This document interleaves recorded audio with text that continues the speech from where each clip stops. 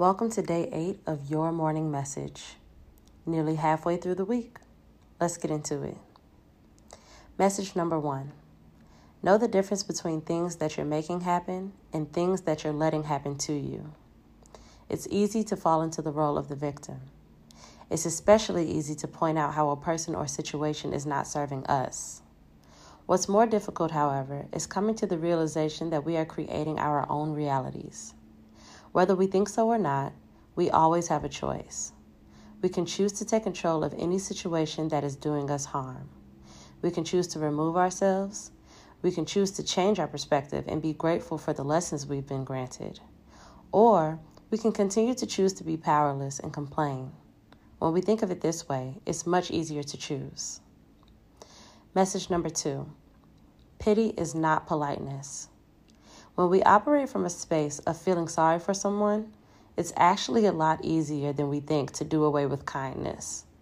We may feel inclined to lie to someone because we're afraid to hurt their feelings. Think about this.